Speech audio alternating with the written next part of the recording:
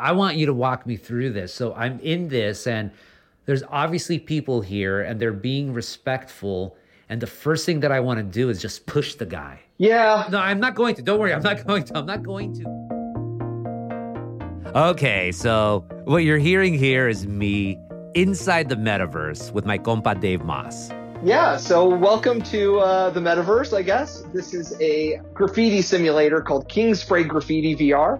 So you should have gotten a message from me saying, come join me, and you just need to click on that. Dave's the investigations director for the nonprofit Electronic Frontier Foundation, and he's also a huge fan of virtual reality. Oh, that's me. Oh, wow, I have more hair in the virtual world than I do in real life, and it's curlier. I like new me.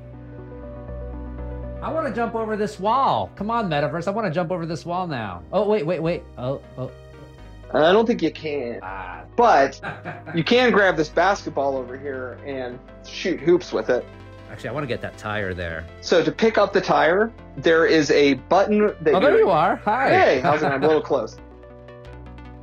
Everybody's talking about the metaverse right now, but I didn't just want to talk about it. I needed to experience it firsthand. So Dave was my guide to one big part of the metaverse, virtual reality.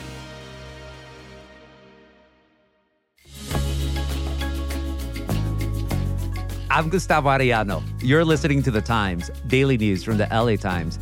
It's Monday, February 7th, 2022. Today, I wander around a few virtual reality environments and basically make a fool out of myself to get a better understanding of the promises and potential pitfalls of the metaverse. I know I'm frustrating you, Dave, but this is the type of internet person I am. No. Oh, you just drank a beer. How do I drink this beer here? So you can either bend down and pick it up there's a button under your middle finger. So yeah, picture me in this big, clunky-looking headset, making me look more like a nerd than I am. And I'm wandering around my living room, but also wandering around virtual video game-like spaces at the same time. And my producer, Myron Kaplan, they're following me around with their microphone and making sure I actually don't bump into a real wall. So when do we rip off a car and just start playing Bob Seger music? I don't know. I'm not sure there's cars in this particular map. We could spray paint an underground train if we wanted. First, Dave, who was wearing his own dorky headset while sitting in his house in Nevada, he took me inside a VR space called King Spray. He says it's one of his favorite virtual worlds. I spend a lot of time in here doing various graffiti things, sometimes with other people from around the world, sometimes just me. But this is my pandemic. This is during the first year of the pandemic, I spent hundreds of hours in here to the extent that I have memories in here where these are like physical places in my brain, even though they're just virtual. For Dave, during the lockdowns and isolation of the pandemic, virtual reality became sometimes the most exciting thing he'd do in a day. He sort of became obsessed with covering virtual walls with his virtual graffiti. So why do you like tagging virtual walls as opposed to real walls? I think this is a really good example of VR in the sense that if you wanted to do this in the real world, it's going to cost you a ton of money to buy all the spray cans. You're going to have to risk, jail time going out and doing various things. So coming in here and being able to have infinite paint and infinite space to try it over and over again, it's pretty excellent, I think. Especially if maybe you are doing it in the real world, as a lot of people do, and they come in here and they practice it, they get everything right, they figure out how they want it to look, and then maybe they go and duplicate it out in the real world. But I just find this super chill. I'm a doodler. I would normally in a meeting have a notepad and just doodle on it. But here, doodling is just so much more physical and visceral. I'm able to, I often will cover this entire wall with one big word. And I've joined a few Discords online where there's a word challenge and you try to do a new word every day. And so I've really gotten into that. But this has really just become a space for me. I was stuck in my, San Francisco apartment for the first year of the pandemic. And this was adding rooms into our apartment because I have all these places where I can feel like I'm spreading out. But beyond that as well, it just sort of, there is a boombox in here somewhere. And I discovered what is now my favorite internet radio station on this boombox in here. And they had their own Slack. And so I really ended up building a community based on what was in this space. Mm-hmm. It also feels like the most cyberpunk thing I've ever done in my life because it's in the middle of a pandemic. The sky is filled with smoke in San Francisco, and here I am taking refuge, painting graffiti on virtual walls with artists from like Toulouse and Australia and Dubai. We'll be back after a quick break.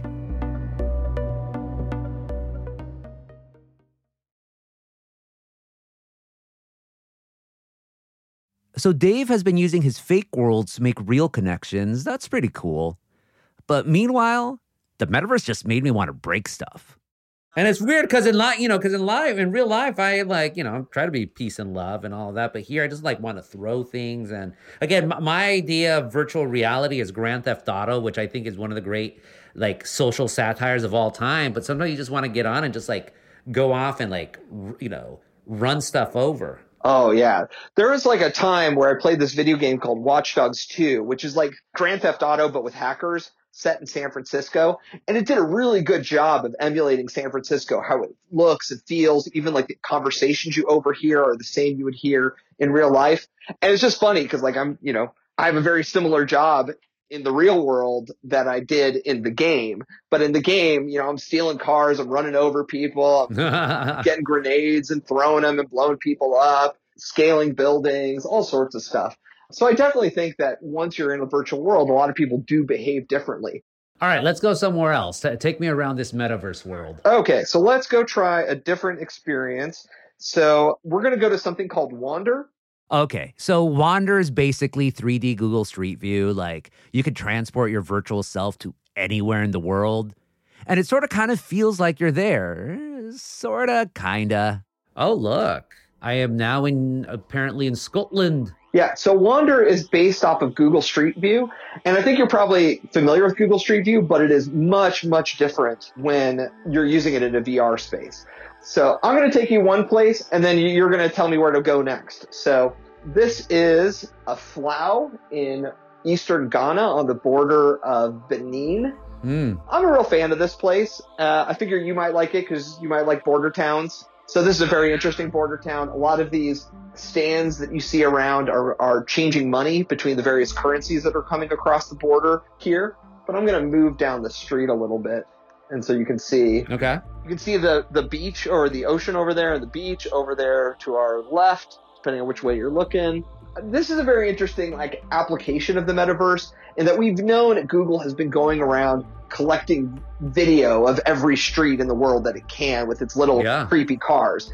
And, people are used to seeing that on their browsers as, a way to get around. But once you start putting it into VR, this has been something that a lot of people during the pandemic have been using as a way to kind of replace that feeling of going on vacation. I certainly have been exploring all over the world, because I had a lot of travel plans that were canceled. But also, when we bought my house, when we bought our house, I came in and checked it out in not this exact program, but a similar one called Google Earth VR that's on another system. Yeah. And I was able to check out my house. We never actually saw the house in person before we bought it, but I did see it in VR. Oh my God. Dave bought a freaking house without ever actually stepping foot in it. Oy vey. Anyways, he let me pick the next stop, so I chose my mom's ancestral village in Mexico, El Cargadero in the state of Zacatecas.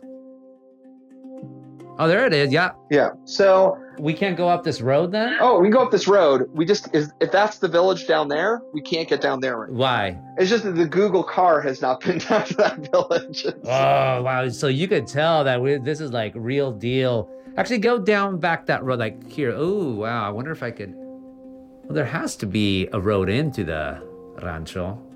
I have to admit, my mommy would have loved to have seen this. She'd say no, pues está bien, aka it's cool. So I guess the metaverse is kind of cool, but at the same time, it's kind of cringe. But it's creepy that freaking Google is all the way inside this small little village of population 200 up in the hinterlands of Mexico. I find this really incredible and wonderful. I feel like, if we're looking at a prolonged period where we have pandemic after pandemic and people aren't visiting other places in the world, this is a good option for people to get an idea of how things look differently outside of their own community. Honestly, though, most of my metaverse experience was just me being a klutz, fumbling around with the controls, trying to follow Dave from VR space to VR space.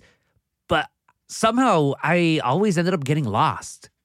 Where are you right now in virtual reality? I am in virtual reality. I'm like standing on the edge of a cliff. Okay. So it is a little janky trying to figure out stuff, I find, because when you're in VR, trying to look at your notes or look at something else are really, really difficult tasks, especially if you're trying to find your password. I'm sorry. I'm like the total dork at this stuff. Well, I mean, this is your first time doing it. I've been doing this since, like 5 or 6 years now. So there you are. Yeah, no, so you're used to this. Like, where's this hole in the matrix? I could just get out of this veil of tears.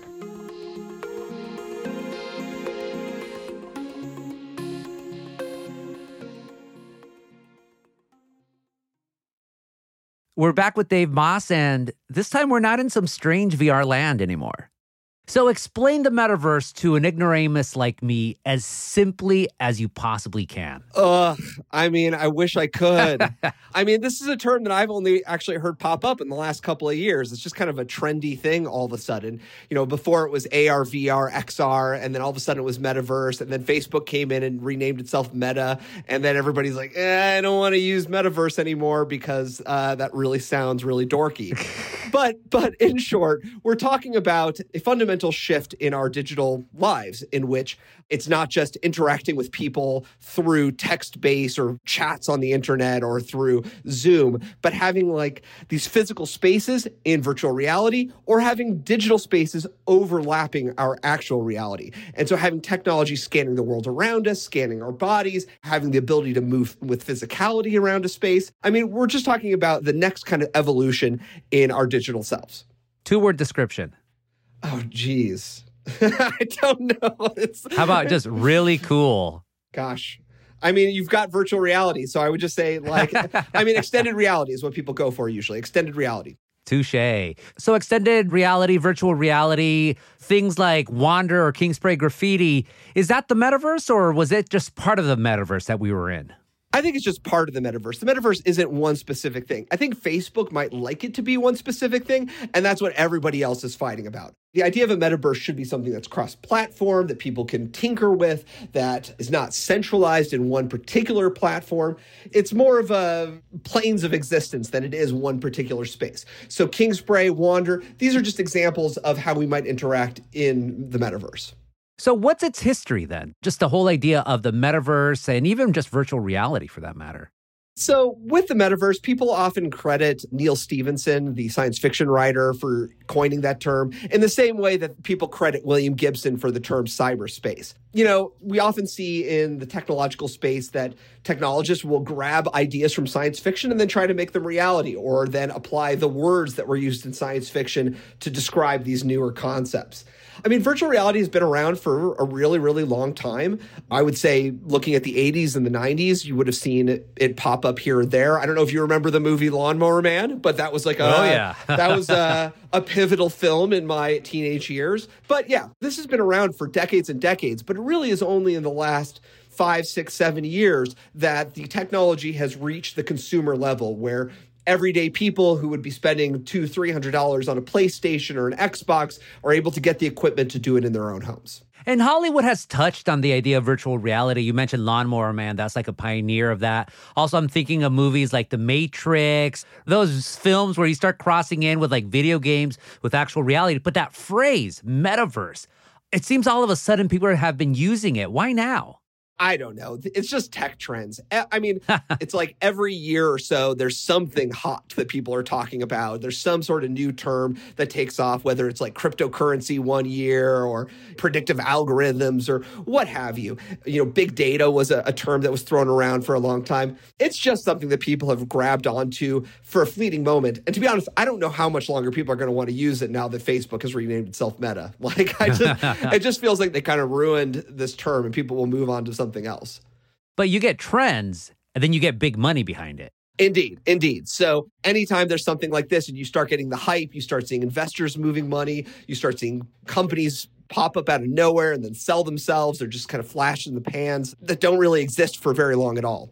So yeah, we are seeing the metaverse as this industry term, this investor term, this thing that VC investors are throwing around, and it gets people excited. But, like all of these terms, people sour on them pretty quickly. Virtual currency and cryptocurrency, that was something that really took off with investors. And now you use that term and it's like, people are going to throw shade at you or give you side eye if they hear you talking in the elevator about cryptocurrency. My father-in-law, he's thinking of getting into cryptocurrency. You're like, oh, it's not cool anymore. Nothing against my father-in-law, I mean, people have debating opinions about whether it's cool or not and whether NFTs are cool or not. But it's, we're talking about trends in technology. How was it the first time you experienced virtual reality? So the first time I experienced it, it was at San Diego Comic-Con before any of the systems had come out. HTC was demoing its Vive, Oculus was demoing the Rift, and PlayStation was demonstrating its VR system at the time, which was called Project Morpheus. And I put them on, and I was like, oh my gosh, as soon as they come out, I have to buy this. This is so much better than I thought it was. I thought this was going to be cheesy. I feel like I'm in Die Hard playing this one game. I feel like I'm learning how to paint in Tilt Brush. This really fundamentally changed everything for me that one particular year. And now I've got all the systems at my house. It's helped, to an extent, reinvigorate my love for technology, which has been beaten down so much over the last few years by the rise of surveillance technology, by law enforcement, by all of the abuses of the social media companies, and really is maybe a little bit jaded. But, with a lot of this VR stuff, it really has opened my eyes to see a lot of the potential that made me love technology to begin with. Yeah, that's what I was going to ask you. I was so surprised to find out that you were so into VR because when I think of you, I think of not just your work with the Electronic Frontier Foundation, but your work when you were a reporter with Alt Weeklies, always going against, in favor of privacy rights, against tech companies, surveillance states, cities, and other powerful people and all of that. And here you are living in their world. Yeah, I mean, there's certainly contradictions in this. I mean, I have really soured on social media of late and I've stopped using it quite a lot, but I find that I'm using VR quite a lot more. And certainly there are problems with that in the same way that I like going to see my doctor and getting my teeth fixed at the dentist, but I have issues with the healthcare system in the United States. It's kind of the same thing. I do hope that we're able to influence the companies and governments to treat virtual reality, not make the same mistakes with the metaverse, so to speak, that were made with social media, that were made with the internet. But that takes work, it takes pressure, it takes advocacy, and it takes getting in there and building the world you want rather than just expecting somebody else to read your mind and make it the way that you hope it would be. We'll be back after a quick break.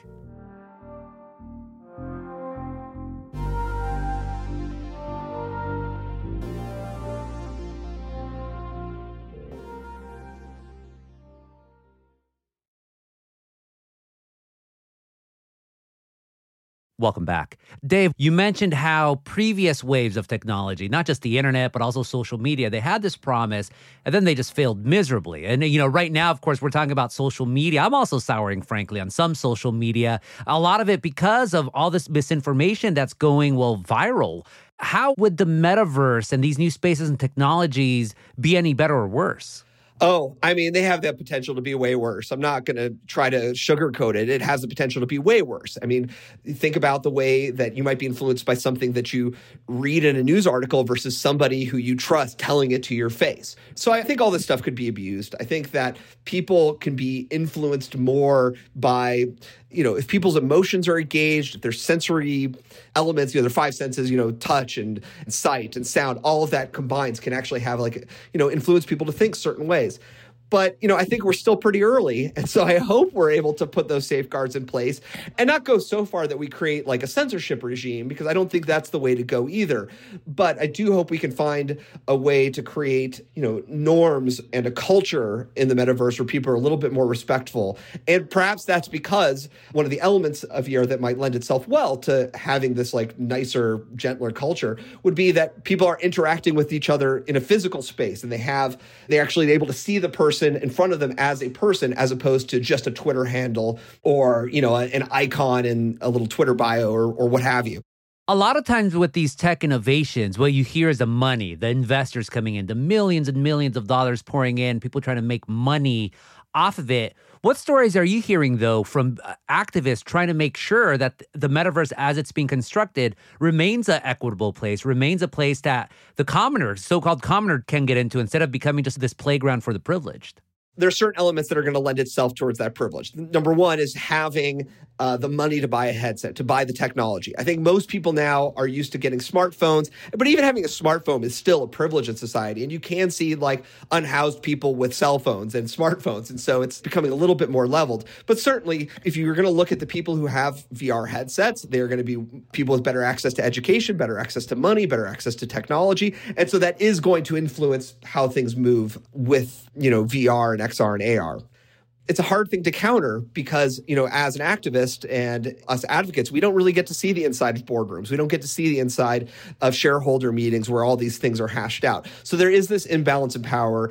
It's on all things that digital rights advocates do, it is a asymmetrical warfare, game that we're playing, where we are underfunded, we are small organizations, but we're able to wield big hammers and baseball bats and try to get the tech companies to bend to our criticism, which sometimes works and sometimes doesn't.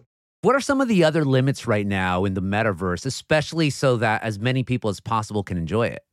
I mean, the hardware is a big issue right now. Right now, VR is pretty good. Like the headsets, $200 or $300, you can get yourself something pretty decent, which I think that is same sort of price point as a PlayStation or an Xbox. And so those are pretty well distributed across populations in the United States. So that opportunity is there. But the technology really isn't available for augmented reality. The ability to overlay other environments over the things that we're seeing day to day. There's some products out there. Usually they're kind of glasses like the HoloLens or the Magic Leap. And I don't even have one of those. And I've got all kinds of technology at my house. And so I think that's going to be one of the big barriers to that. But we also have to watch how VR is moving into other sectors that aren't just entertainment and consumer use. So one of the things I'm looking at is how law enforcement is using virtual reality. That we're starting to see police officers going into virtual reality to be trained on use of force or to be trained how to, do a SWAT operation. It could be making them, more empathetic. It could be making police deadlier. But I'm also worried about the day where the RoboCop fantasy becomes real and police are walking around with glasses that are telling them the names of everyone they're seeing and mapping out like the best way to take out 5 guys at once, that kind of thing. Like that future is on the horizon. And that's one of the areas that we really need to look is like how VR is going to be integrated into industry and government beyond just entertainment. Yeah, Terminator too. When do you think it truly crosses into the mainstream? I mean, right now we're doing this episode. You're seeing a lot of coverage about it. But when do the people like myself, for instance, who only joined Instagram just a couple of years ago and still doesn't even know how to use TikTok, when do people like me start getting into this? You know what? You may never get into it, to be honest. There's still some barriers. They don't recommend VR headsets for people under age 13. And so that's going to be a big barrier because I think that most people are starting to adopt technology when they're much younger. But I think that once we start seeing smart glasses, when we're seeing VR in the workplace more, where people are finding that they're putting on headsets as part of their jobs, that is partially where we're going to start seeing this have greater adoption. So what's next? What do you see next in the metaverse? I just think we're going to see a battle for dominance among some of the major companies. We're going to see Congress trying to pass legislation, some of which, Congress and state legislatures trying to pass bills that some of which might protect privacy, some of which might be the kind of over-restrictive laws that we saw when they were trying to censor video games 30, 40 years ago. We'll see a lot of movement on the policy level, on the business level, but I would keep an eye out for when we start to see lenses like glasses that people can wear, wearable technology improve, particularly where it can overlay things over people's worlds. When is the rise of the machines? Probably it was like 15 years ago it started. Oh boy. I don't know what to tell you, but I do think that we live in a world where there may be these invisible forces of algorithms that are affecting us in ways we don't know, and that these algorithms are interacting with each other in ways that we don't really know. And it may be having an impact on our society that is happening slowly and invisibly, and we're not really sure about. Be kind to us, algorithm overlords. Dave, thank you so much for this conversation. Thank you, Gustavo.